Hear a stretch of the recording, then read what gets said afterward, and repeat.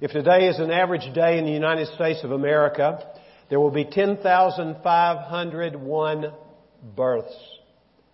There will be 8,838 Americans who become teenagers, 35 who will become 100 years of age. There will be 5,937 people in America who will die if today is a normal day in the United States of America. There will be 104 people who will be injured while shaving in America today. There will be 153 who will be injured due to a chainsaw, and hopefully that won't be in Texas.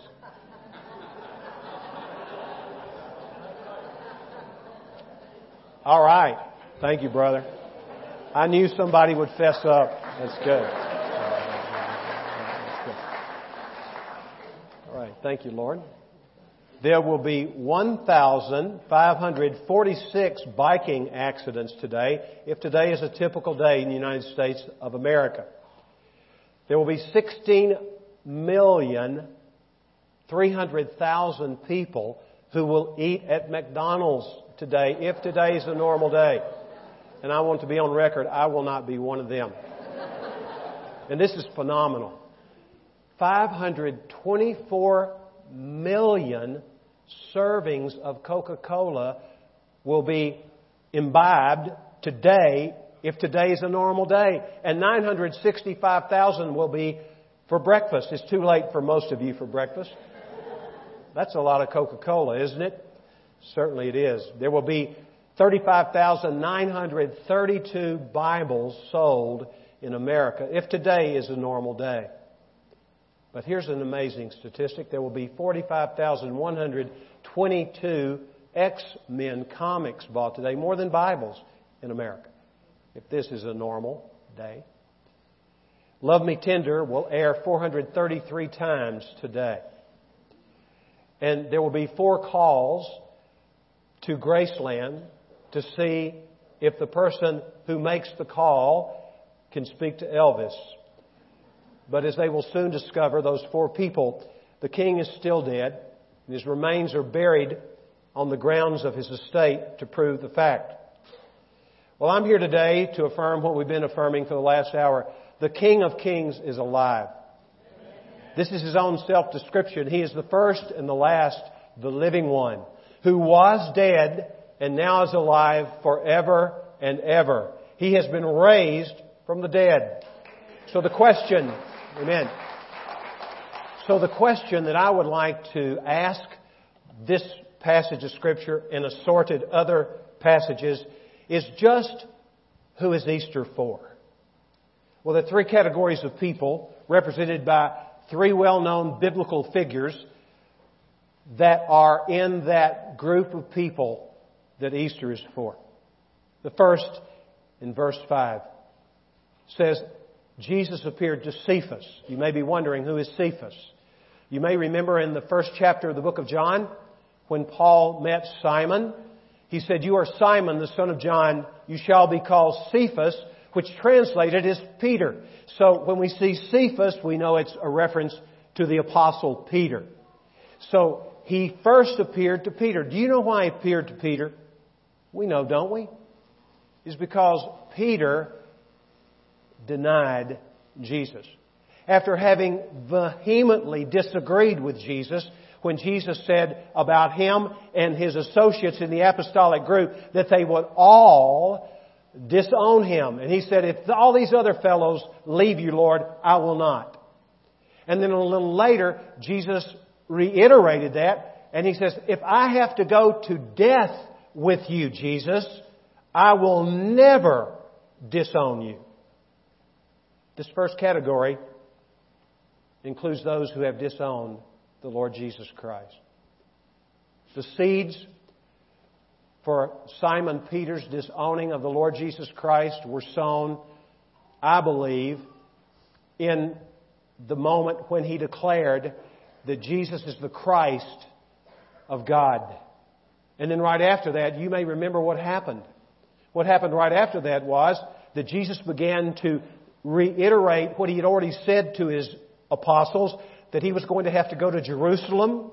He was going to be punished to the point of being crucified. Then He would be raised again on the third day. And then Peter comes up to the Lord, and he's feeling really good about himself now since he's been complimented so highly by Jesus.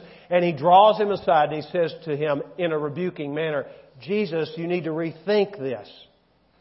And then Jesus glances over at the other apostles who were there, and He turns to Peter and He said, "Get behind me, Satan.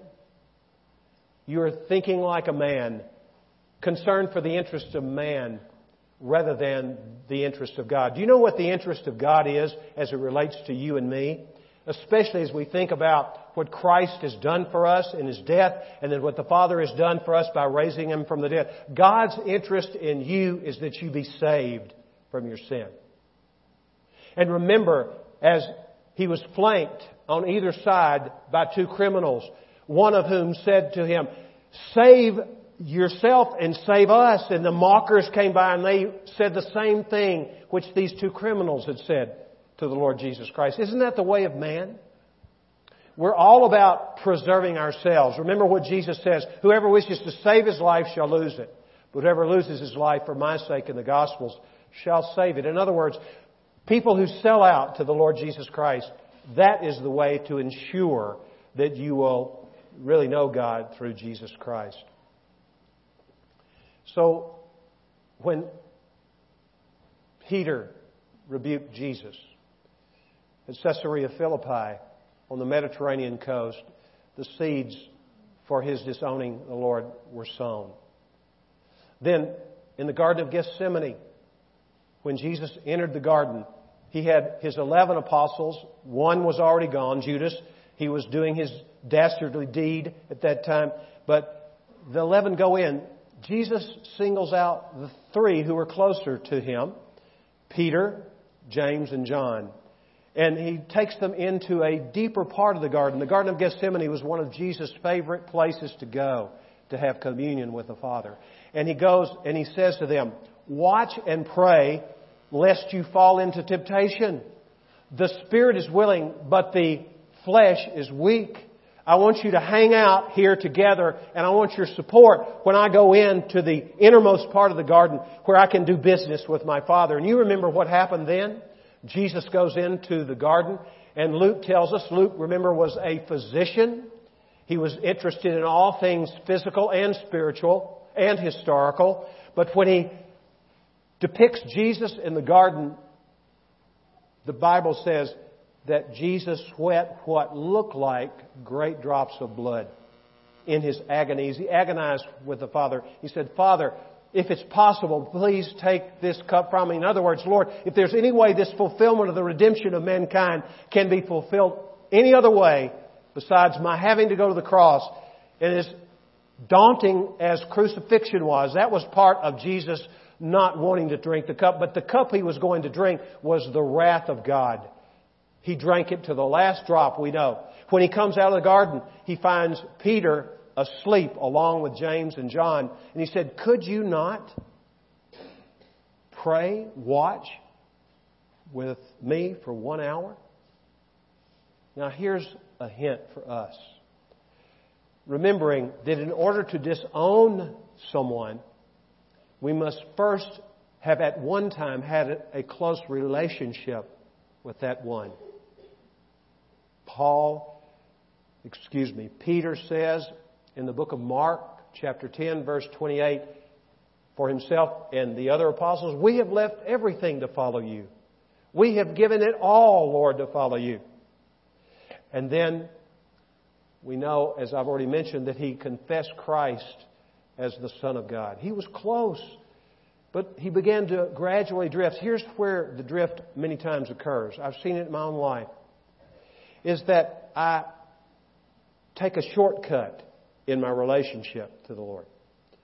I don't relish spending time alone with Him like I once did. I let the pressures of the world, and believe me, Peter and his companions were under incredible pressure. I'm not taking a pot shot at him. I'm using him as an example that we can identify with so that we won't make the same mistake that he made by disowning the Lord. And then when the temple guard came, led by Judas the traitor, to arrest Jesus, the Bible says all the apostles scattered like a covey of quail. Peter being among them, he deserted the Lord. He deserted the Lord Jesus. He disowned Him. But all of a sudden, where there had been a very difficult time for him to keep his eyelids open because of the heaviness of the pressure of the event that was taking place, all of a sudden he had an adrenaline rush, I'm sure. And he followed Jesus, the Bible says, from a distance. Now here's a problem too. It's difficult, in fact it's impossible, not to disown Jesus if we follow Him from a distance. Are you following Him from a distance? It's a dangerous place from which to follow the Lord Jesus Christ. And before we know it, we see Him in the courtyard of the high priest Caiaphas. And He's not just hanging out in the shadows. He's hanging out with members of the temple guard who had arrested Jesus. And He's not just hanging out chatting with them. He's at a fire warming Himself. It was a chilly early spring morning like today before dawn. And He's cold and He's warming Himself there. This is indicative of what happens to us when we follow Jesus from a distance. Here's what happens. We begin to identify more with the world than we do with the Lord Jesus Christ. The book of James chapter 4 says that friendship with the world is hostility to God. Jesus says, you're either for me or you're against me. If you're for me, awesome, but he who is not for me is against me.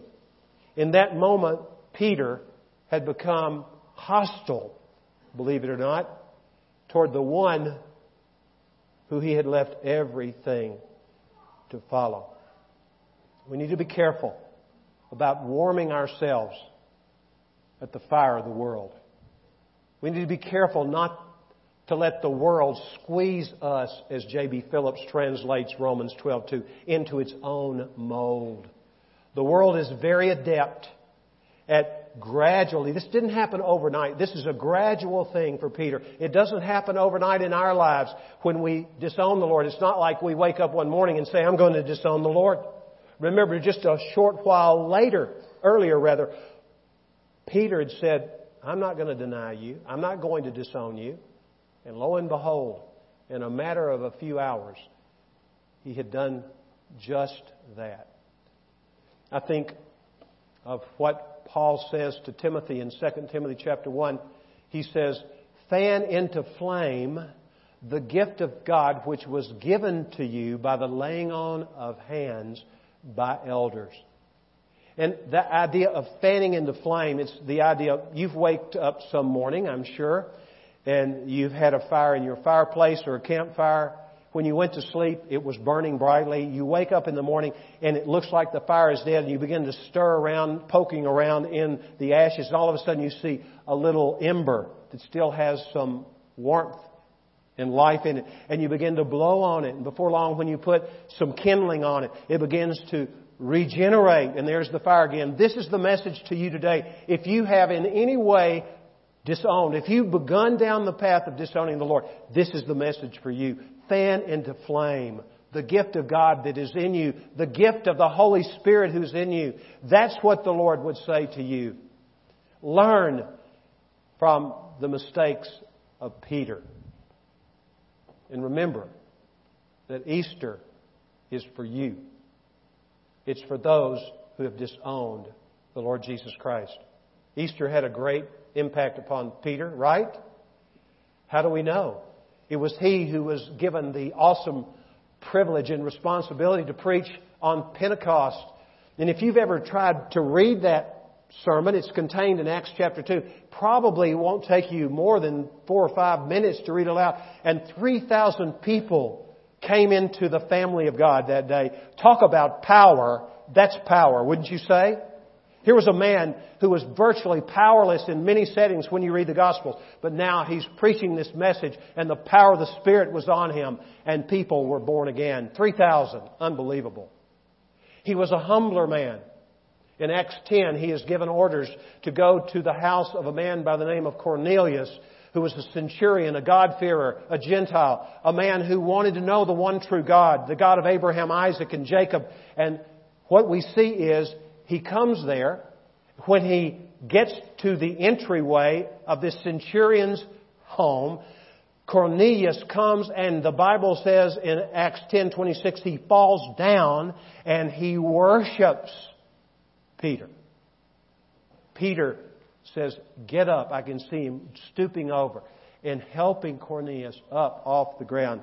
And he says, "I am just a man like you." Do you know what happens when you, perhaps who have disowned Jesus, make a turnaround and you see the eyes of Jesus looking at you just as sure as they looked into the eyes of Peter in that courtyard of Caiaphas, and he ran out and he wept bitterly. When you begin to see yourself and you are honest enough with yourself to identify disownership of Christ in your life, then the response is you are changed when you humble yourself before Him and when you realize that He wants to rule your life as your Lord. And remember what He says about Himself? Jesus says, "Take my yoke upon you and learn from me, for I am humble in heart." Where did the humility come in Peter's life? It came from the presence of Jesus in his life. And he was martyred. He was condemned to crucifixion. But he requested that he not be crucified in the conventional way as Jesus was, but that he be crucified upside down, because he did not feel worthy to be crucified the way in which his Lord was crucified. So, disowners, be aware. The Easter time is for you. The resurrection is for you. But there's another category. It's for those who are doubters. I would imagine there's some doubters in the room today. Let's look at verse 7. Then he appeared to James. We talk about Thomas the doubter. Really, James is the big doubter. Why do we know that? In John chapter 7, verse 5, the Bible says, even Jesus' brothers were not believing. Now think about it. Jesus had 4 half-brothers and at least 2 half-sisters, the product of the union between Mary and Joseph after Jesus had been born. The 4 brothers, James, who wrote the book of James, by the way, James, and then Joseph, one of the sons named after Daddy, and then the next one, Simon, and one named Judas. We know him as Jude. He gave us the epistle of Jude. Here these 4 boys were, James being the older. So James was the standard bearer for the rest of the family. Can you imagine having Jesus for your big brother? It could be good, but it could be really tough too, because he never did anything wrong. Can you imagine never doing anything wrong? What a bummer to have such a big brother. And so I would imagine there was quite a bit of sibling rivalry. And it's worth noting again that Jesus had a one-on-one with James after he was raised from the dead. As surely as he had that one-on-one with Peter, he had it with James. James, with his brothers, sisters, according to Mark's Gospel, seeing Jesus come back after he had tabbed out of all the disciples who followed him, 12 to be his apostles. And Jesus is teaching in his hometown. And so here comes James leading the troop. And they come outside the place where Jesus is teaching. And they send someone inside. And they say, would you go in and tell our big brother that he's out of his mind and it's time for him to come home? Do you think that's a doubting statement? Well, of course it is. They said he's lost his mind. He's crazy. He's delusional. He's calling himself the Son of God, the Messiah. And then Jesus says in Mark chapter 6, verse 4, a prophet is not without honor except in his own hometown. Now listen to this. And except among his relatives. James was one of his relatives. And so here Jesus appears to James, the doubter. Listen carefully to this question. Have you become too familiar with Jesus? Have you just gotten a little inoculation of Jesus? understand that there is no such thing as a hand-me-down religion. James undoubtedly had worn hand-me-downs from Jesus. He didn't want any of Jesus' religion. He was tired of getting hand-me-downs. You have to know Jesus personally. The Bible says, but as many as received Him, to them He gave the right to become children of God, even to those who believe in His name. We have to individually receive Christ, putting aside our doubt and following Christ. Are you here and find yourself resenting Jesus because He has let you down? He did not come through for you at a critical time in your life, and you are a doubter as a result? Well, look, Jesus came to give you life and give it more abundantly. But if I understand correctly, we are to be His servants. And that is our primary role. We're to bring glory to Him and take care of His business as He gives us instruction as to how to do that, empowering us to do that. So if you're a doubter, you're resentful toward the Lord, realize that Jesus Christ loves you. Even if you, like Peter, deserted Him and the rest of the apostles deserted Him, and you have denied Him and you have disowned Him, you have not stood by Him, Jesus Christ loves you. And He's calling you back to Himself today, if that happens to be your story. What about James? What difference did it make in his life when he introduces his book, James 1:1? He says, James, a bondservant, that means a slave, of God and the Lord Jesus Christ. He didn't say, of my brother Jesus of Nazareth. He says, the Lord Jesus Christ. He had become a bondservant of this one whom he had resented and doubted. Why? Because Jesus Christ is alive today as He was then. And He had revealed Himself to his brother. Wouldn't you have liked to have been there to hear that conversation? Unbelievable. James became a leader in the church at Jerusalem, the mothership of all churches. And when Peter was released miraculously from jail and he was going to a safer place, he said to those who were present, go tell James. Why James? Well, if you read a little further into the 15th chapter of Acts or the 21st chapter of Acts, what you see, James was really the chief elder in the church. He was an apostle, really. Because in this text, look again at 7, he appeared to James, then to all the apostles. The implication is clear. He became an apostle too. So if you're a doubter, remember James, who not unlike Peter, was martyred, just like Peter. He was stoned. According to Josephus, the reliable and eminent Jewish historian of the day, in 62 A.D., he was martyred. Let's look at Paul. Look at verse 8.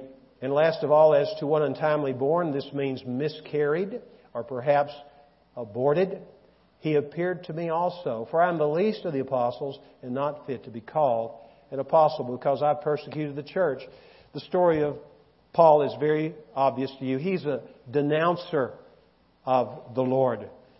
He murdered people. He called himself a violent aggressor in 1 Timothy when he's talking about himself. And inherent in that idea of a violent aggressor is one who took life. He dragged both men and, get this, ladies, women off to prison. He was breathing fire against those who had become followers of the way. And remember, Jesus calls Himself the way. And these new believers call themselves adherents to the way. And he was about denouncing Christ. When he was intercepted by Jesus on the road to Damascus, how did Jesus address him? Saul, Saul, why are you persecuting me? Now, was Jesus present in the body when He said that? No. So what's He getting at? Why are you persecuting me? What was He saying? You're persecuting the church, which is my body, and therefore you're persecuting me. Have you ever made snide remarks about the church of Jesus Christ? And the church is not above criticism, please. I'm not talking about that. I'm talking about real followers of Jesus. If you made critical, mocking, scoffing remarks about believers, about the church, then you are like Saul and you've been persecuting Jesus. Wow. Be careful. The Bible says in 1 Corinthians chapter 3 that we who make up the church are the body of Christ. The Holy Spirit dwells in us, and he who destroys the church, this is very sobering, will be destroyed by God. The Lord loves His bride, and He doesn't take too kindly to those who denounce His bride. But there's hope, isn't there? Just like there was hope for the dishonor Peter, hope for the doubter James, there's hope for the denouncer Paul. He was radically rearranged, wasn't he? Here's a man who was once a persecutor, now he's a preacher. He was a religious hot dog, and now he's a humble man. He says in Romans 15:18, I will not presume to speak about anything except what Christ has done through me. He had humbled himself. Why? Same reason that Peter had. Same reason that James had. Because Jesus was in him and had mastered him. His favorite way of introducing himself was, I am a slave of Jesus Christ. His favorite way of describing himself. This man, arguably the greatest man, was a man who understood the grace of the Lord. He says, by the grace of God I am what I am. He says, I'm the least of the apostles. That's being very generous in his view of himself. And he didn't say that to come off sounding real spiritual. It was the way he saw himself. Arguably the greatest of all the apostles, Paul was. Perhaps you're in that category of an announcer. It's not too late to turn around and follow the Lord. Peter left the courtyard of Caiaphas and he ran out as he wept bitterly. There's no indication that he was at the cross. Had he been at the cross, he missed something very important at the cross, a lot. But the first thing which Jesus said from the cross, do you remember what it was? Father, forgive them, for they don't know what they're doing. Surely he was talking about those who were doing the actual crucifixion. The Bible says in 1 Corinthians 2:8, if they had understood who he was, they would not have crucified the Lord of glory, those people who were crucifying him. But Peter was absent. But if he'd been there, that's what he would have heard the Lord say. And I cannot help but believe when Peter and Jesus had their one-on-one, that's what Jesus said in part, at least. I have forgiven you, Peter. I love you, Peter.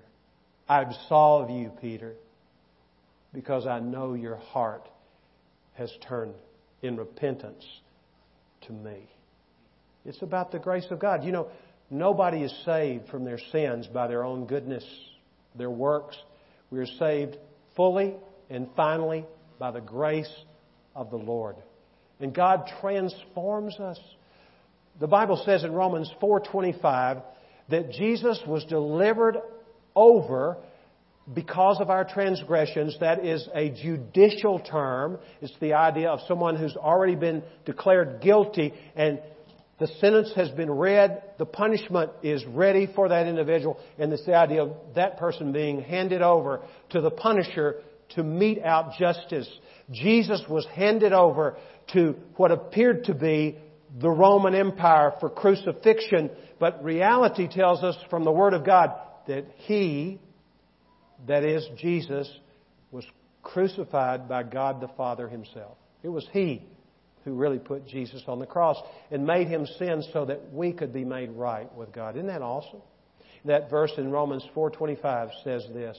After having said He was delivered over because of our transgressions, it says, and He was raised again, raised up from death because of our justification. We're made right with God through the work of Christ in His death and His resurrection. If He were not alive, the Christian faith is a hoax, isn't it?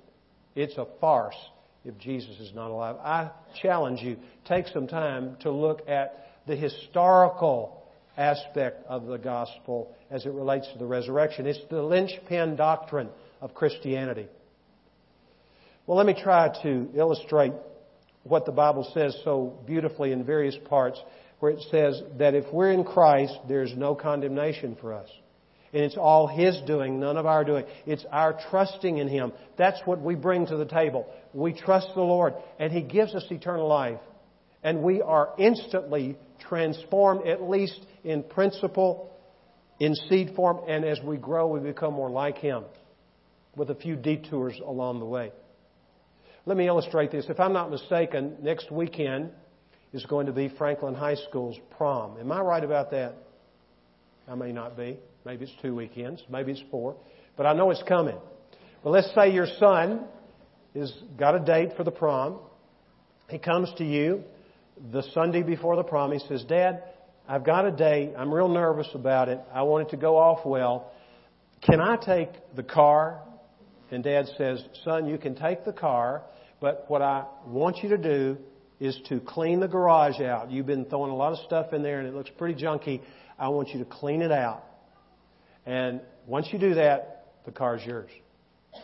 Thanks, Dad. Monday comes, no activity in the garage. Wednesday, still no activity. Friday, still no activity. Saturday, no teenage son in sight when Dad wakes up early in the morning. He thinks, what is going on? This child is trying to shirk his responsibility. So the dad's tired of looking at the junky garage.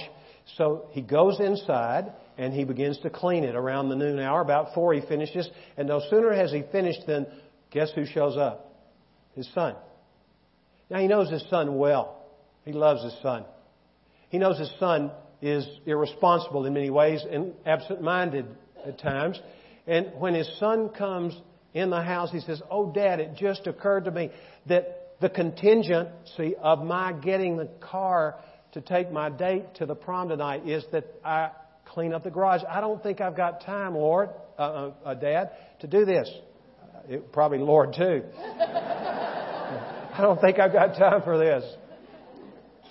And the dad says, You're right, it's too late.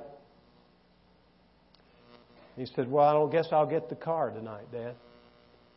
He said, You can have the car, son. He said, What? You can have the car. And I thought you said it was too late. It is. I cleaned it up for you, son. This is a picture of our God. The son in the little story I spun just now, he had no right to the car. He had done nothing to get the car. In fact, he had messed things up, hadn't he? But the dad came in and did it for him. This is what God did for us through Jesus. And this is what we need to understand. That whoever calls upon the name of the Lord who's living shall be saved. And if you confess with your mouth Jesus as Lord, and listen to this, and believe in your heart that God has raised Him from the dead, you shall be saved. If you do not believe in the resurrection, you can't be saved. You may have a lot of info in your mind, but if you don't have the living Lord in your life, you're not saved. And the invitation to you right now is to be saved. Would you bow your head? Believe on the Lord Jesus Christ, and you shall be saved. That's what the Bible says. That belief means to open your heart and receive Christ, not just as your Savior, but as your Lord, to yield yourself to Him, to confess that you have disowned Him if you have disowned Him, to confess that you've doubted Him if you're a doubter, to confess that you've denounced Him. Maybe you're guilty on all 3 counts and even more. It does not matter. You are to trust in Christ. Whatever is not from faith is sin, is what the Bible says. So just admit to the Lord you've been a renegade. You've been independent. And you want to give your life to the Lord. And in exchange, He gives His righteousness to you in a full and meaningful relationship with the Father. Would you just ask the Lord that? Lord, save me from myself. Empower me to follow You with a whole heart. Thank You, Lord.